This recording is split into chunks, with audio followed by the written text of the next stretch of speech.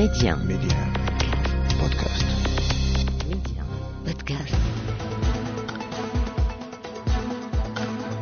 Bonjour à tous, bienvenue dans Economia, votre émission consacrée à la finance internationale, à l'économie, à la vie de tous les jours, avec ces assurances qu'il nous faut contracter, soit pour les voitures, soit pour les motos, soit pour les maisons.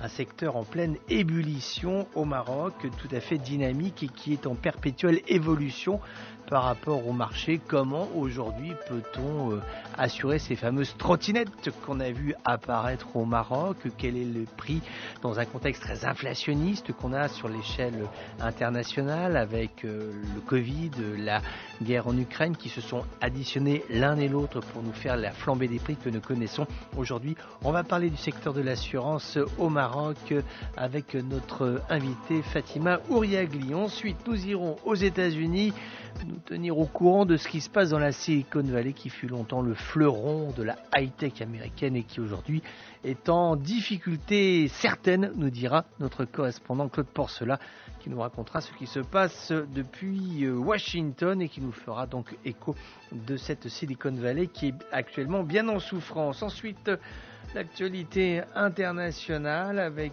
cette décision qui a été prise par l'Iran et l'Arabie Saoudite de reprendre langue, d'ouvrir des relations diplomatiques, donc économiques. Qu'en est-il? Point d'interrogation. Nous tenterons d'y répondre. Le secteur automobile ensuite pour la page internationale avec ces questions qui se posent entre les Allemands et les Français. Qui va réussir à produire des voitures 100% électriques en 2035? Point d'interrogation.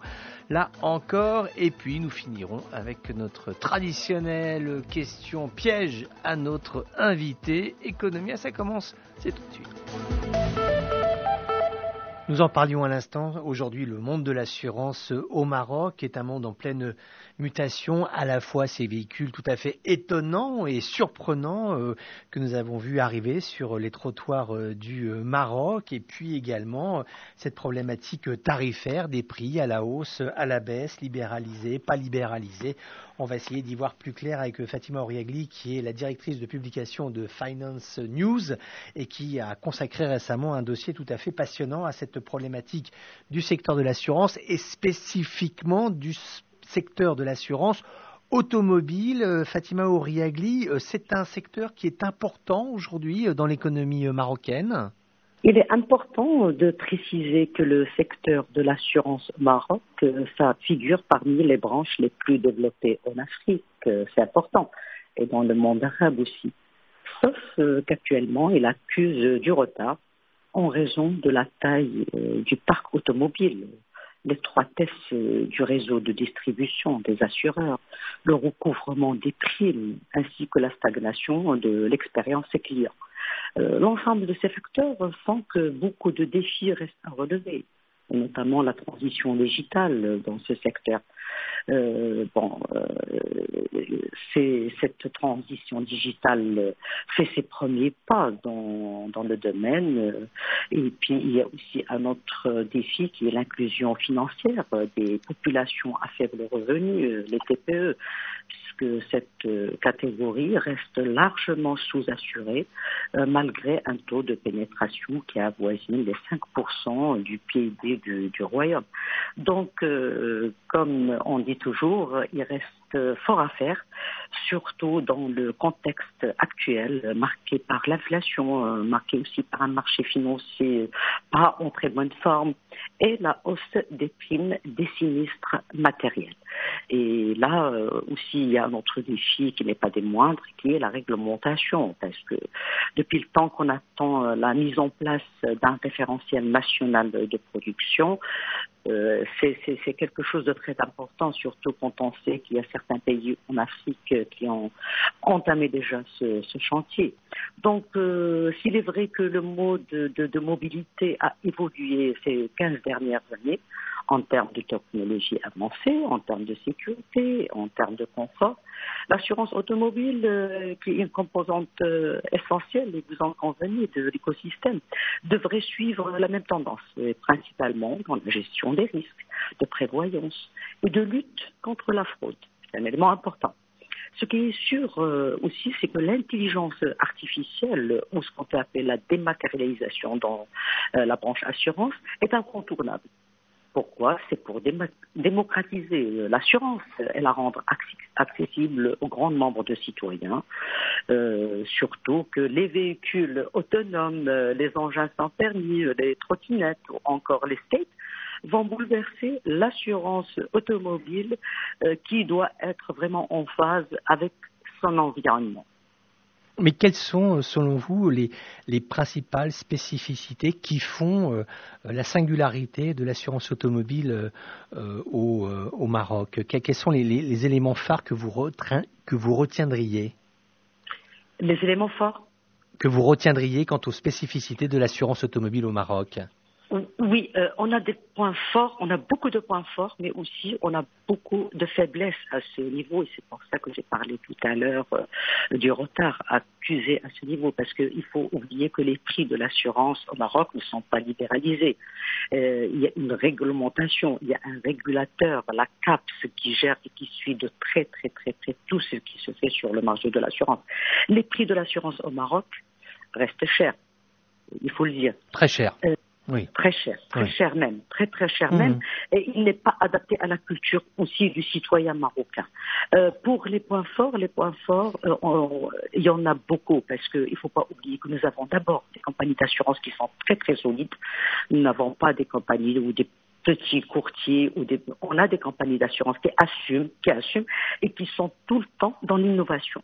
C'est-à-dire qu'il suit un petit peu la tendance, il suit un petit peu les évolutions dans le monde de l'automobile, tout ce qui concerne les aspects technologiques. Vous voyez, le dernier exemple qui a été lancé par une compagnie d'assurance, c'est les conventions avec les garagistes. Ça veut dire que il y a un dommage qui a été causé pour un véhicule, et l'assureur est en lien directement et en contact aussi avec un garagiste qui va prendre en charge la voiture.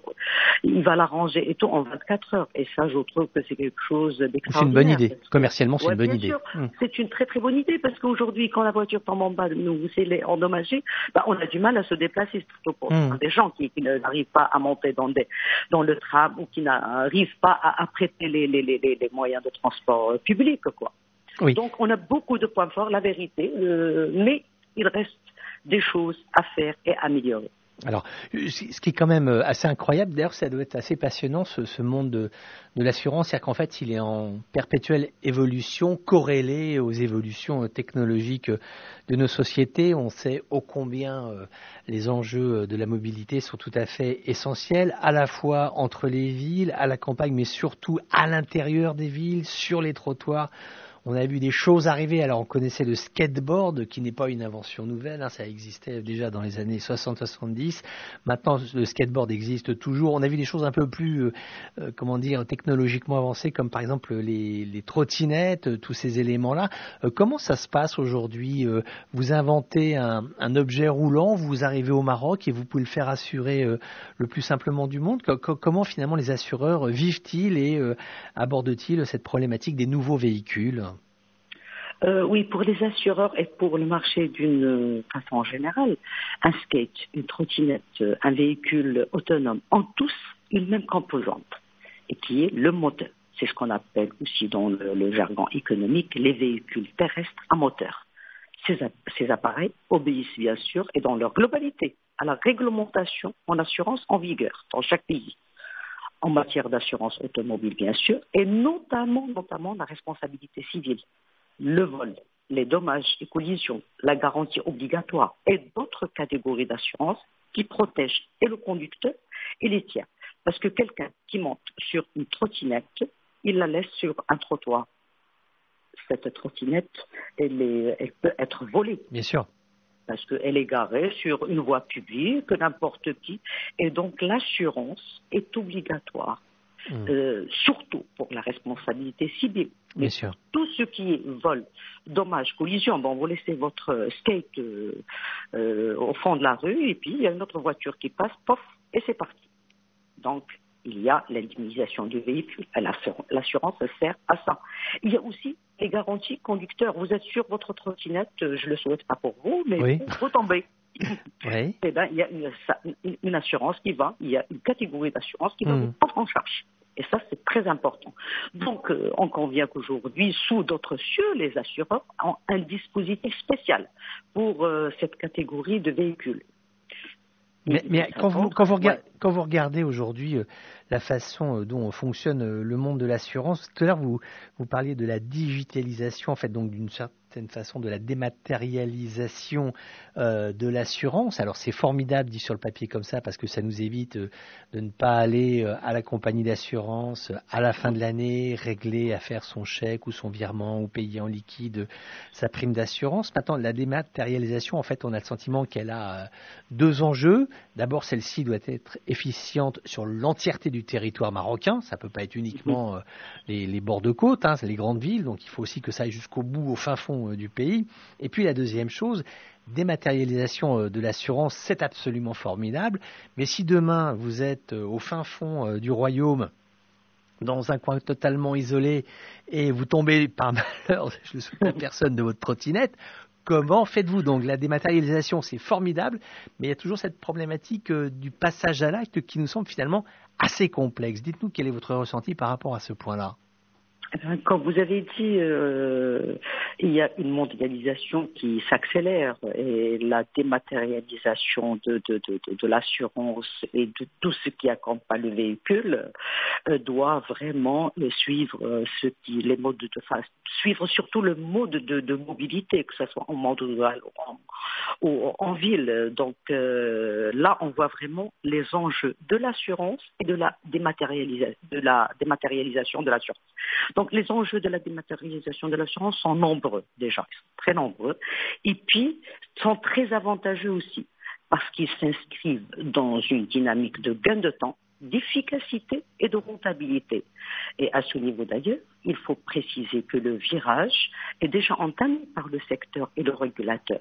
C'est-à-dire comment ? C'est-à-dire depuis la mise en place sur le marché marocain du e-constat.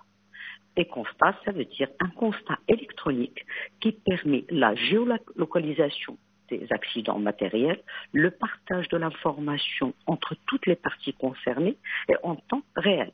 Et là, vous avez parlé tout à l'heure, il y a une trottinette, vous êtes sur la montagne, enfin, on ne peut pas utiliser une trottinette dans une montagne. Mais bon, bien sûr. Un petit appareil, voilà. Donc, il vous arrive un problème. Aujourd'hui, le e-constat déjà vous permet de lancer cette procédure et vous êtes localisé. Où est le lieu de l'accident, où est-ce que c'est arrivé, donc on pourra facilement vous retrouver. Et il y a aussi l'information qui va aller chez tout le monde, toutes les parties concernées par cet accident seront informées en temps réel. Donc la mise en place de ce contrat électronique s'est avérée très efficace et efficient outil, il faut le dire, parce que ça a permis aussi de lutter contre certaines formes de fraude. Bien sûr. Et qui pèsent énormément sur la rentabilité des compagnies d'assurance.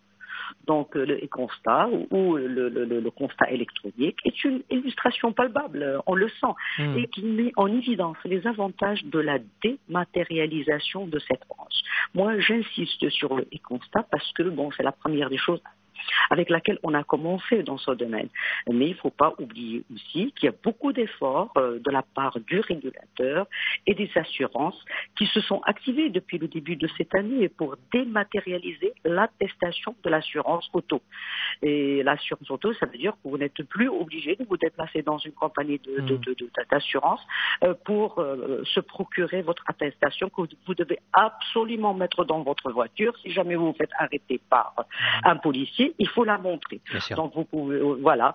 Et il y a aussi un autre élément très important pour le régulateur et pour les concernés ou les professionnels de l'assurance, c'est le référentiel national qui est tant attendu, et c'est quelque chose de très important parce que c'est une plateforme qui permettra de regrouper toutes les informations sur l'assuré, sur l'assureur, sur l'accident, sur beaucoup de choses. Donc ce référentiel, nous on a assisté il n'y a pas très longtemps à une conférence qui a été faite dans ce sens et on a remarqué que les concernés travaillent d'arrache-pied sur ce référentiel national de production.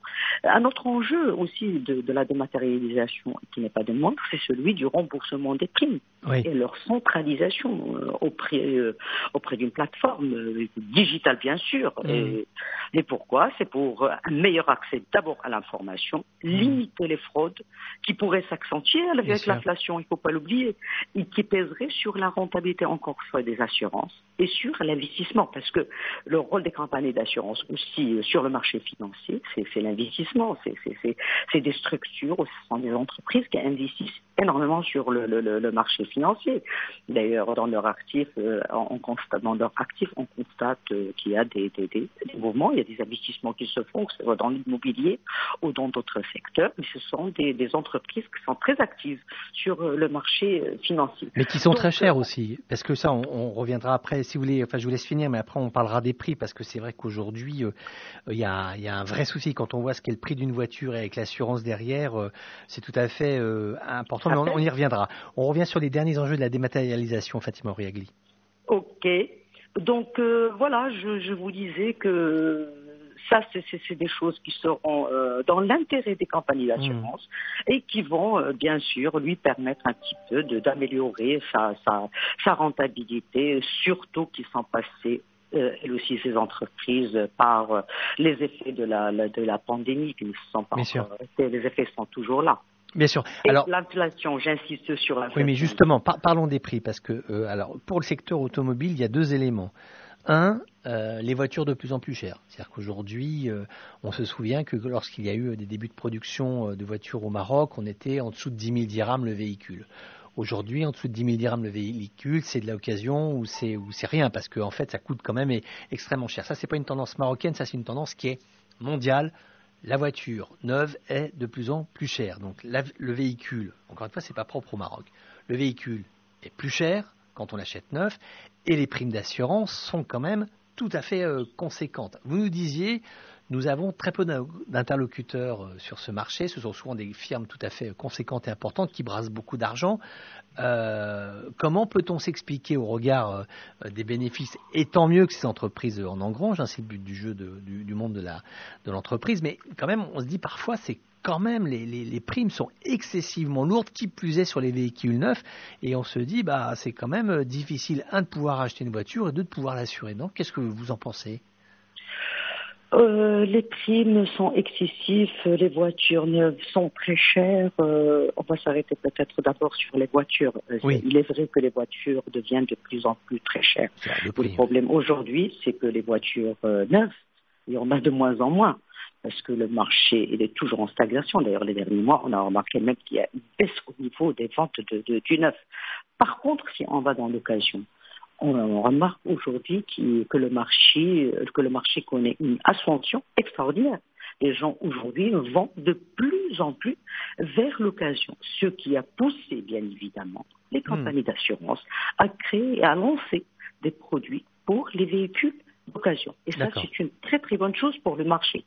Donc voilà, c'est relatif. Vous voyez ce que je veux dire? Les voitures neuves, aujourd'hui, il n'y en a pas des masses. Vous commandez une voiture, il faut attendre 6 mois, sinon une année, et encore. Vous voyez ce que je veux dire? Donc, c'est pas... Et c'est pour ça qu'aujourd'hui, les assureurs se rabattent sur l'occasion et elles créent carrément des offres spéciales pour l'occasion, ce qui est une très très bonne chose dans le contexte actuel. Et d'ailleurs, revenons aux chiffres. Les chiffres de l'occasion ces 6 derniers mois sont hallucinants.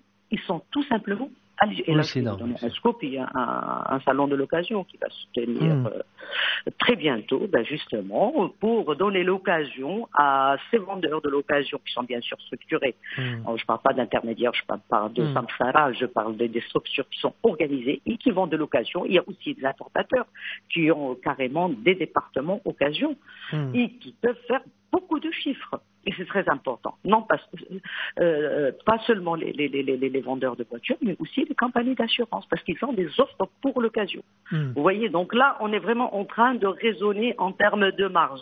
Bien sûr. C'est vrai qu'il y a des années, les voitures, il y avait une tendance, tout le monde pouvait acheter des voitures, tout le monde. Mais aujourd'hui, ce n'est plus le cas. Aujourd'hui, il n'y a pas de neuf, il n'y a pas de disponibilité déjà. Donc, on ne va pas aller faire une assurance pour une voiture qui n'est pas disponible, qu'on n'a pas encore achetée. Et puis, il y a un autre élément qui est très important, il ne faut pas l'écarter de vue, c'est qu'il y a la culture marocaine. Vous voyez, le citoyen n'est pas acheter une voiture à 1 million de dirhams.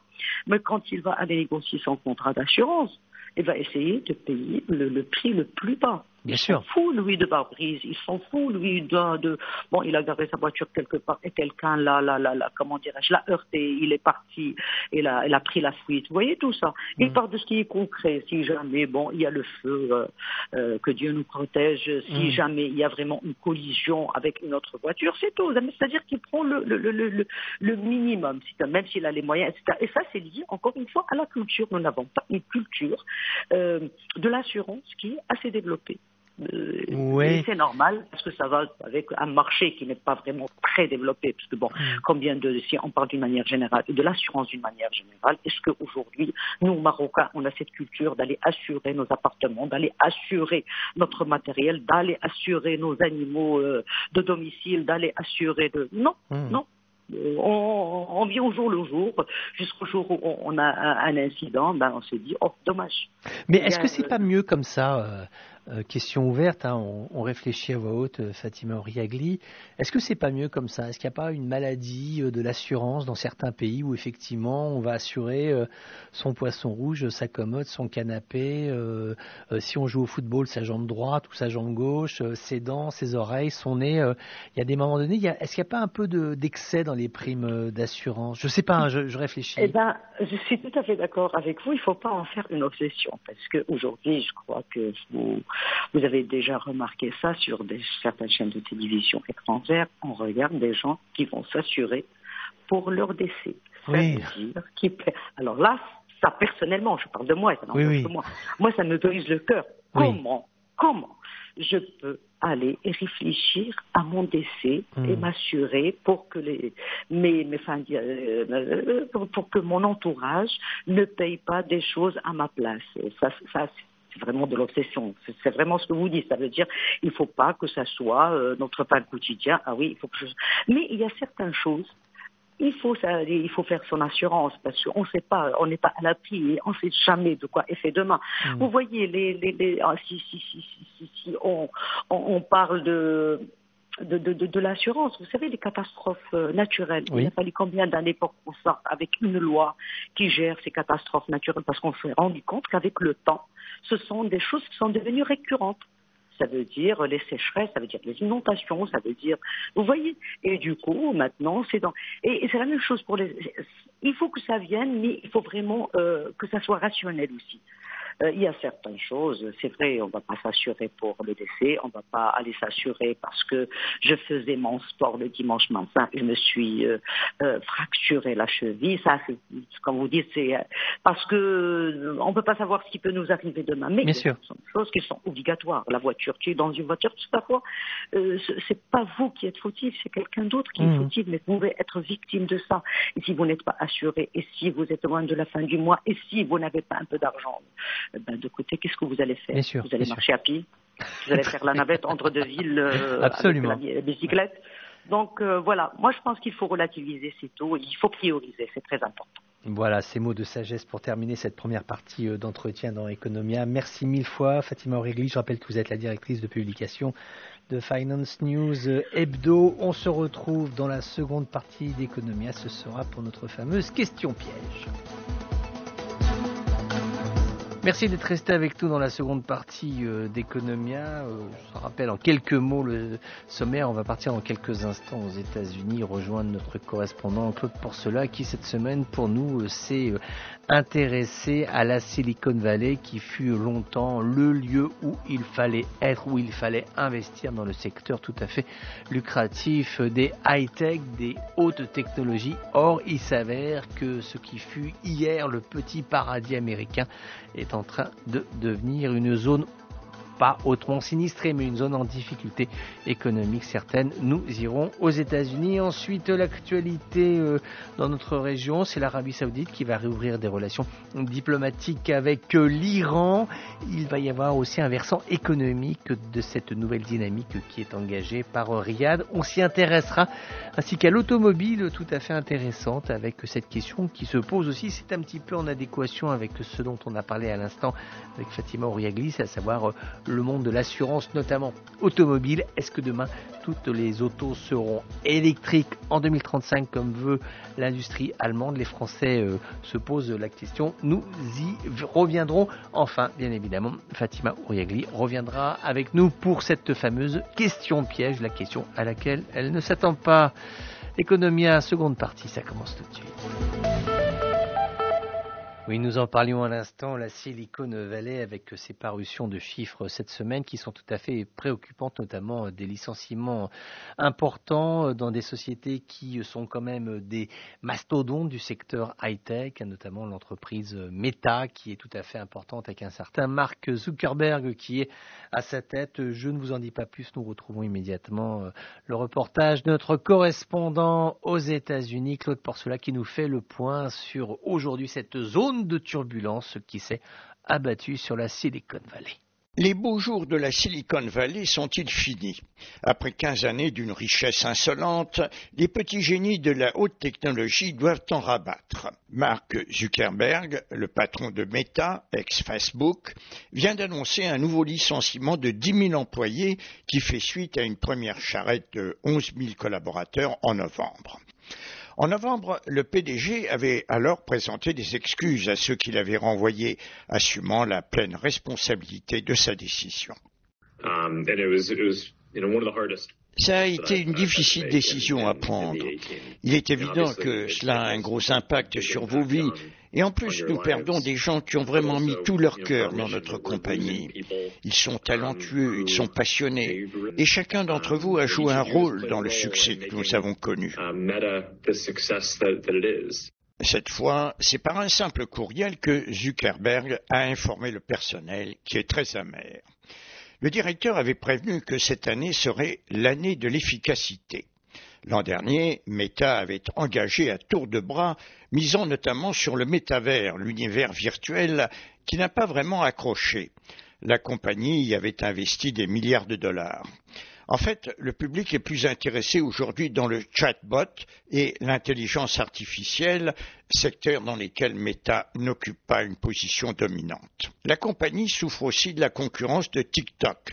Avec le ralentissement de l'économie et la diminution de la publicité numérique, Zuckerberg a été contraint de couper ses effectifs qui souffraient effectivement de ce qu'il appelle un excès de managers supervisant d'autres managers.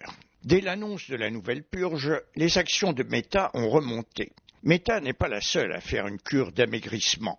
Microsoft avait annoncé en janvier le licenciement de 10 000 employés. Google et Zoom ont aussi réduit leur personnel. Toutes ces sociétés avaient prospéré pendant la pandémie, période au cours de laquelle les Américains ont beaucoup plus dépendu d'Internet.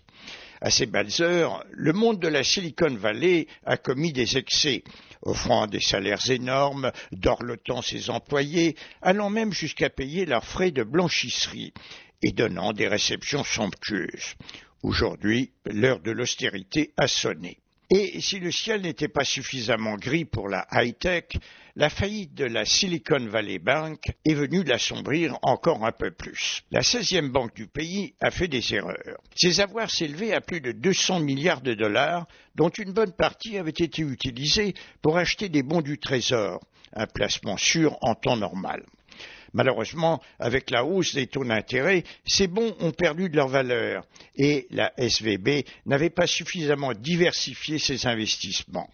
Quand le bruit a couru que la banque était en difficulté, les dépositaires ont, dans une scène rappelant le film La vie est belle de Frank Capra, commencé à retirer leur argent en masse, forçant SVB à fermer ses portes. Après 48 heures de flottement, le gouvernement est intervenu, promettant que les clients n'avaient rien à craindre, ils récupéreraient leur argent, au moins jusqu'à 250 000 $, grâce à un fonds spécial créé pour des situations de ce genre et financé par une cotisation que doivent verser toutes les banques. Le président Biden a bien précisé que cette aide ne viendrait pas du portefeuille du contribuable. Si le gouvernement fédéral est venu au secours de la SVB, c'est pour éviter un phénomène de contagion pouvant affecter les autres banques régionales. Plusieurs autres se trouvent dans la même situation. Les régulateurs avaient fermé la semaine dernière Signature et la First Republic Bank, plus chanceuse, vient d'être secourue par un groupe de grosses banques dont JP Morgan et Bank of America qui lui ont prêté 30 milliards de dollars. Jeudi, la secrétaire au Trésor, Janet Yellen, qui a joué un rôle central pour amener l'administration à intervenir pour sauver la SVB, Signature et la First Republic Bank, a été entendue par la Commission des finances du Sénat. Elle les a rassurés. Je peux rassurer les membres de la Commission que le système bancaire est solide et que les Américains peuvent être confiants que leurs dépôts seront disponibles quand ils en auront besoin. Ces mesures démontrent notre ferme engagement à garantir que le système financier reste fort. Les jours qui viennent diront si l'action du gouvernement a mis fin effectivement au tumulte qui a secoué le monde financier aux États-Unis et dans le monde. Mais pour la communauté des start-up de la Silicon Valley, déjà en difficulté à cause de l'inflation, la faillite de sa banque préférée n'arrange pas ses affaires. Certes, le secteur high-tech a encore de beaux jours devant lui, mais pour le moment, ceux qui avaient l'habitude de mener grand train devront laver leur linge eux-mêmes. À Washington, Claude Porcella pour Média. Et Claude Porcella l'évoquait à l'instant, les difficultés qui sont rencontrées à la fois par la Silicon Valley avec des impacts sur les banques. Un groupe de 11 banques a décidé d'injecter 30 milliards de dollars de dépôts dans la First Republic, qui elle aussi en immense difficulté. Donc voilà, c'est comme la 14e banque américaine qui a des actifs tout à fait importants et qui aujourd'hui se retrouve elle aussi prise dans cette zone de turbulence. Nous y reviendrons dans de prochains numéros de Économie. Ce dossier est tout à fait passionnant. Nous allons maintenant partir à la rencontre des économies du monde arabe, avec aujourd'hui dans Economia une dimension assez politique qui est en résonance après que l'Arabie Saoudite et l'Iran aient engagé un accord qui permette de réouvrir des relations diplomatiques normales entre ces deux pays qui sont tout à fait importants dans la région. Donc il y a bien évidemment une connotation purement politique, mais il y a aussi un aspect économique très clair, et aujourd'hui les autorités égyptiennes ont clairement dit, leur réaction est intéressante, ils ont clairement exprimé leur souhait que cet accord puisse permettre un retour à la normale, à la stabilité régionale, et que cela s'accompagne aussi par une normalité, une normalisation des relations économiques dans l'espace régional. Donc que cela apaise les tensions politiques et que l'on en revienne à la raison, entre guillemets, et qu'il n'y ait plus ce climat qui est celui que nous connaissons depuis aujourd'hui plusieurs années, et essayer de faire en sorte à ce que on arrive donc à des réouvertures de frontières, à des retours de marchandises, de fluidité des hommes et des capitaux, et que cela ne soit pas plein de sous-entendus politiques. Alors c'est peut-être un vœu pieux qui est formulé par l'Égypte, mais c'est un vœu qui est intéressant parce que cela induit aussi, et ça c'est quelque chose qui est aussi important, qui a été signifié, c'est le fait que s'il y a cet accord qui est véritablement mis en place, cela peut aussi impacter l'économie au Yémen. On sait combien l'Iran est active derrière le mouvement Houthi, alors qu'ils ne sont pas forcément des alliés qui sont très commodes, mais aussi c'est vrai que les Houthis existent, un accord de paix, si l'Iran agit auprès de ses alliés Houthis, ça peut également impacter la relation Arabie Saoudite-Yémen, avec un mieux si paix il y a et si accord et réouverture des frontières il y a, et même aussi entre l'Iran et ce que sera le Yémen de demain. Alors on ne sait pas trop, ça peut être soit un Yémen à deux visages, soit un seul pays avec une fédération à l'intérieur, on ne sait pas encore, mais en tout cas voilà, il y a aussi des attentes économiques qui sont formulées suite à cette réouverture prochaine des relations diplomatiques entre l'Iran et l'Arabie Saoudite. On reste dans la région où l'on sait qu'il y a beaucoup de pétrole. Les évolutions tarifaires sont assez intéressantes. On est sur une baisse, en tout cas cette semaine, ça a été observé en début de semaine, une baisse de plus $1, notamment sur le Brent, qui a considérablement bougé à la baisse. Alors c'est quelque chose qui n'est pas dramatique, bien évidemment, pour les autorités qui sont en charge de la gestion des ressources fossiles pour l'ensemble des pays de la région, parce qu'on reste malgré tout sur un prix du baril qui est tout à fait conséquent, qui permet des financements pour chacun des pays qui sont exportateurs, et c'est aussi un mieux quand même pour les pays consommateurs, ceux qui ne sont pas pourvus de pétrole. On a quand même assisté à des éléments assez positifs. Par exemple, au Maroc, on a assisté clairement à une baisse du prix du carburant à la pompe, ce qui est tout à fait favorable et tout à fait profitable aux activités économiques, puis aussi au bien-être des consommateurs marocains qui sont amenés à prendre leur voiture, ou même aux citoyens marocains qui peuvent aussi juste avoir le droit comme ça de partir en vacances. Et en tout cas, c'est toujours plus agréable quand on a un prix du baril qui est à la baisse.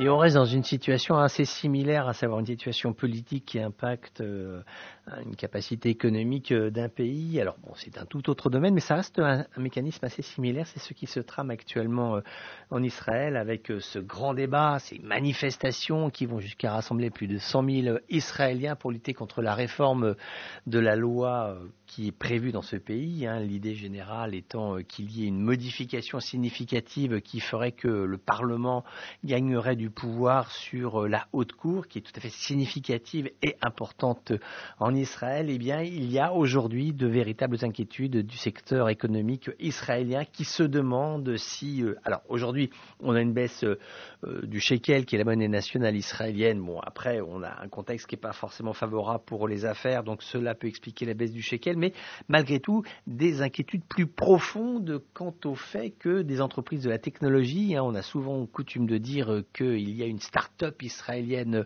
en Israël, donc voilà, eh bien, beaucoup de ces entreprises commencent à transférer des fonds d'Israël vers l'étranger, vers des banques américaines, vers des banques anglo-saxonnes. Donc voilà, on sent que les investisseurs sont plus prudents, plus attentifs à ce que, non pas est, mais à ce que pourrait devenir Israël de demain, et puis comment celui-ci pourrait s'intégrer, au Proche-Orient, dans le monde arabe, qui est sa sphère géographique naturelle, et puis par rapport aux grandes économies internationales. C'est une question qui se pose, et on a eu un véritable débat cette semaine en Israël, tout à fait passionnant et intéressant, actant le fait qu'il y avait des sommes tout à fait considérables qui ont été transférées. Alors le chiffre qui a été annoncé, c'est un chiffre de 3 milliards de dollars. Il faut certainement le prendre avec grande précaution, parce qu'on n'a pas tout pu vérifier. Simplement, c'est du déclaratoire en provenance de médias israéliens, mais ça reste une estimation intéressante qui donne une idée sur le fait que oui, effectivement, transfert il y a, et les transferts, les sorties d'argent d'Israël vers l'étranger sont aujourd'hui conséquentes.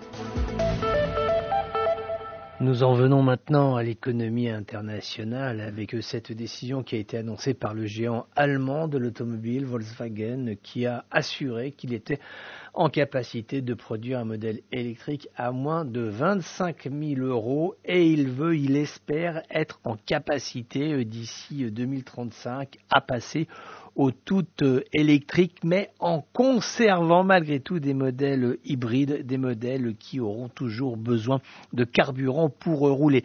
Alors que les Français, eux aussi, puissance industrielle tout à fait importante du secteur automobile, les Français, eux, espèrent que d'ici 2035, ils seront totalement passés à l'électricité. Donc on voit des divergences qui sont en train de se dessiner entre les Français et les Allemands. Ce qui se passe, c'est que la puissance industrielle allemande permet aujourd'hui de conserver deux lignes de production, l'une 100% électrique et l'autre hybride, alors que l'industrie française est moins solide financièrement. Elle doit faire un choix, soit l'hybride, soit le tout électrique. Et pour l'instant, en tout cas, c'est ce qui a été décidé en haut lieu, au Palais de l'Élysée et au ministère de l'économie et des affaires industrielles. Il a été décidé de tenter le cap. Donc d'ici 2035, toute la production française devra, en tout cas c'est la décision qui a été prise, tout devra passer à l'électrique.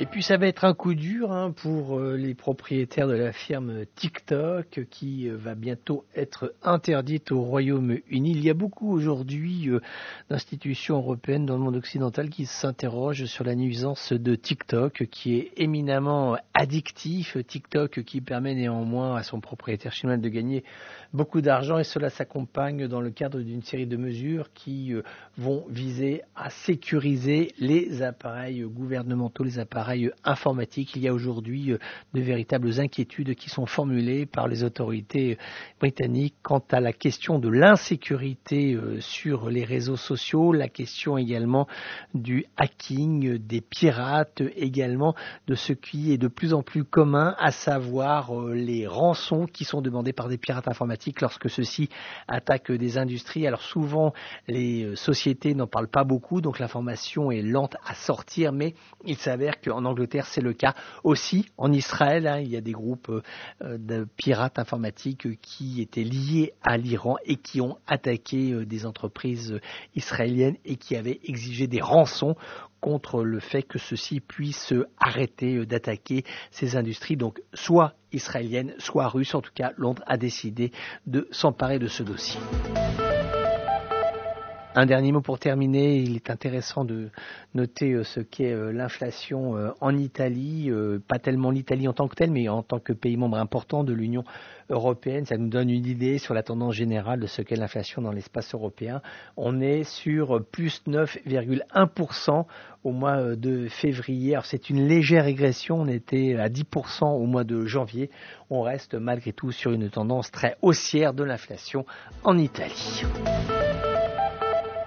Merci d'être resté avec nous, Fatima Oriagli. Je rappelle que vous êtes la directrice de publication de Finance News Hebdo. Notre question piège, alors celle-ci n'est pas tellement piège, puisque finalement c'est un point sur lequel on va revenir, que vous avez précédemment cité, mais qui pose aujourd'hui beaucoup de questions auprès de nos auditeurs. Et elles sont légitimes, ces questions.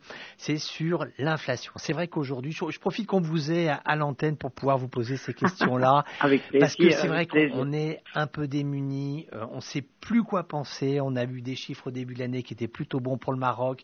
Le mois de janvier, ça a été plutôt difficile. Aidez-nous à y voir plus clair, Fatima Oriagli. Est-ce que cette inflation, elle va nous faire mal, très mal, en cette année 2023? Est-ce qu'on va réussir à passer entre les gouttes? Quels sont les mots que vous pouvez nous transmettre? Dites-nous la vérité. Si c'est dur, il faut nous le dire.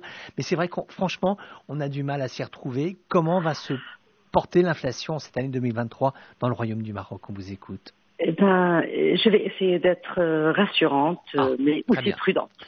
Parce que vous convenez que l'inflation fait l'objet de préoccupations tant des pouvoirs publics que des opérateurs économiques et des citoyens aussi. Et les conséquences et l'impact de cette inflation, on le sent surtout aujourd'hui, à une semaine du mois de Ramadan.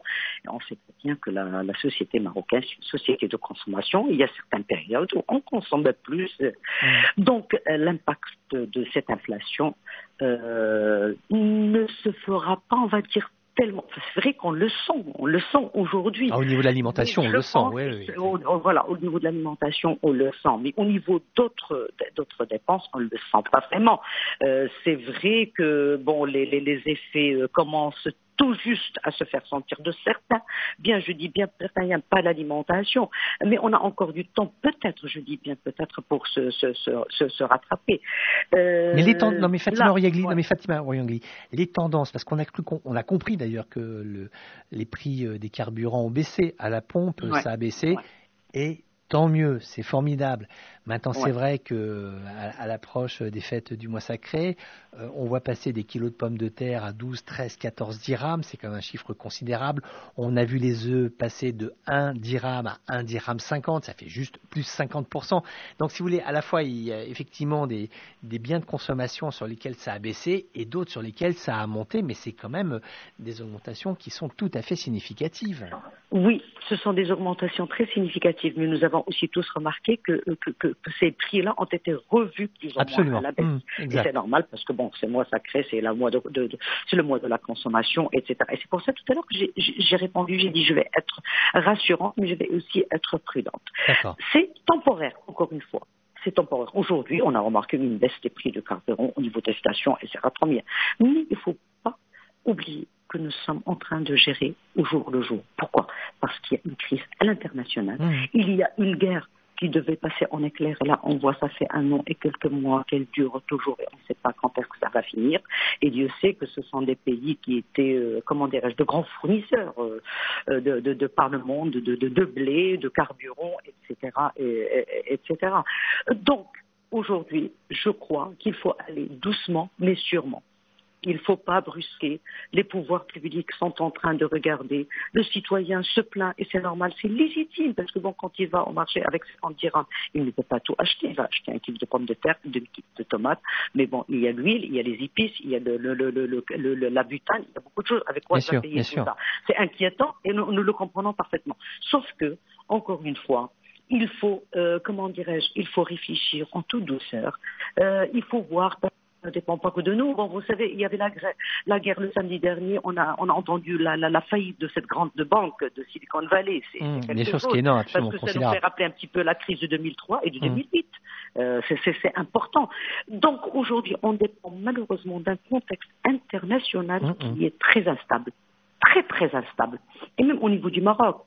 C'est vrai que depuis le mois de novembre, on a senti qu'il y avait des sécheresses. Aujourd'hui, ça va parce qu'avec la sécheresse, on se disait, on priait pour avoir juste de l'eau pour boire. Parce qu'on a vu la capacité, le taux de remplissage des barrages qui était catastrophique. Mais là, alhamdoulilah, les barrages, ils se sont remplis. On doit être à 36% de taux de remplissage. C'est déjà ça. Mais il faut dire que la sécheresse, elle est toujours là. Ça veut dire que, pour l'agriculture, on n'a pas assez d'eau et du coup, les prix des produits alimentaires ne vont pas rester bas. De toute façon, je peux vous dire que, les prix des produits alimentaires n'ont jamais été très bas parce que ce n'est pas non plus... c'est pas souhaitable pour les agriculteurs. Ça, c'est les... Bien sûr. Non, c'est même pas les agriculteurs, ça, c'est les intermédiaires qui font ça. Ce n'est même pas les agriculteurs parce que l'agriculteur, il vend sa tomate à 2 dirhams. Mais regardons combien d'intermédiaires nous avons entre l'agriculteur et le lieu où on achète notre produit. Ça, c'est un problème. C'est vrai qu'il y avait les subventions pour le transport, mais ça, c'est un autre débat. Parce que cette subvention au transport, normalement, devait aller dans ce sens, c'est-à-dire faire baisser le coût de transport des produits. Ça n'a pas été fait, malheureusement. Mais encore une fois, je dis que c'est un autre débat. Sauf que, aujourd'hui, j'ai l'impression qu'il faut aller doucement, sûrement, parce que ça ne dépend pas que de nous. Ça dépend de la conjoncture internationale qui n'est pas en notre faveur. Absolument. Merci 1000 fois Fatima Oriagli d'avoir été avec nous. C'est un vrai plaisir d'avoir ces éléments à la fois d'analyse, également de nuances par rapport à des questions qui sont toujours un peu vives. C'est vrai que pour nous, l'inflation, on se sent tellement démunis face à la valse des étiquettes et il est bon de savoir que vous nous adressez finalement un message de patience et puis aussi un message qui est teinté d'espoir. C'était un vrai plaisir de vous avoir en Économia. 1000 merci à vous d'avoir été avec nous. Merci à vous Pierre. Voilà, Économia, c'est terminé. Merci beaucoup pour votre fidélité. Merci d'avoir été là. Je vous souhaite une excellente semaine à tous à l'écoute de Radio Méditerranée Internationale.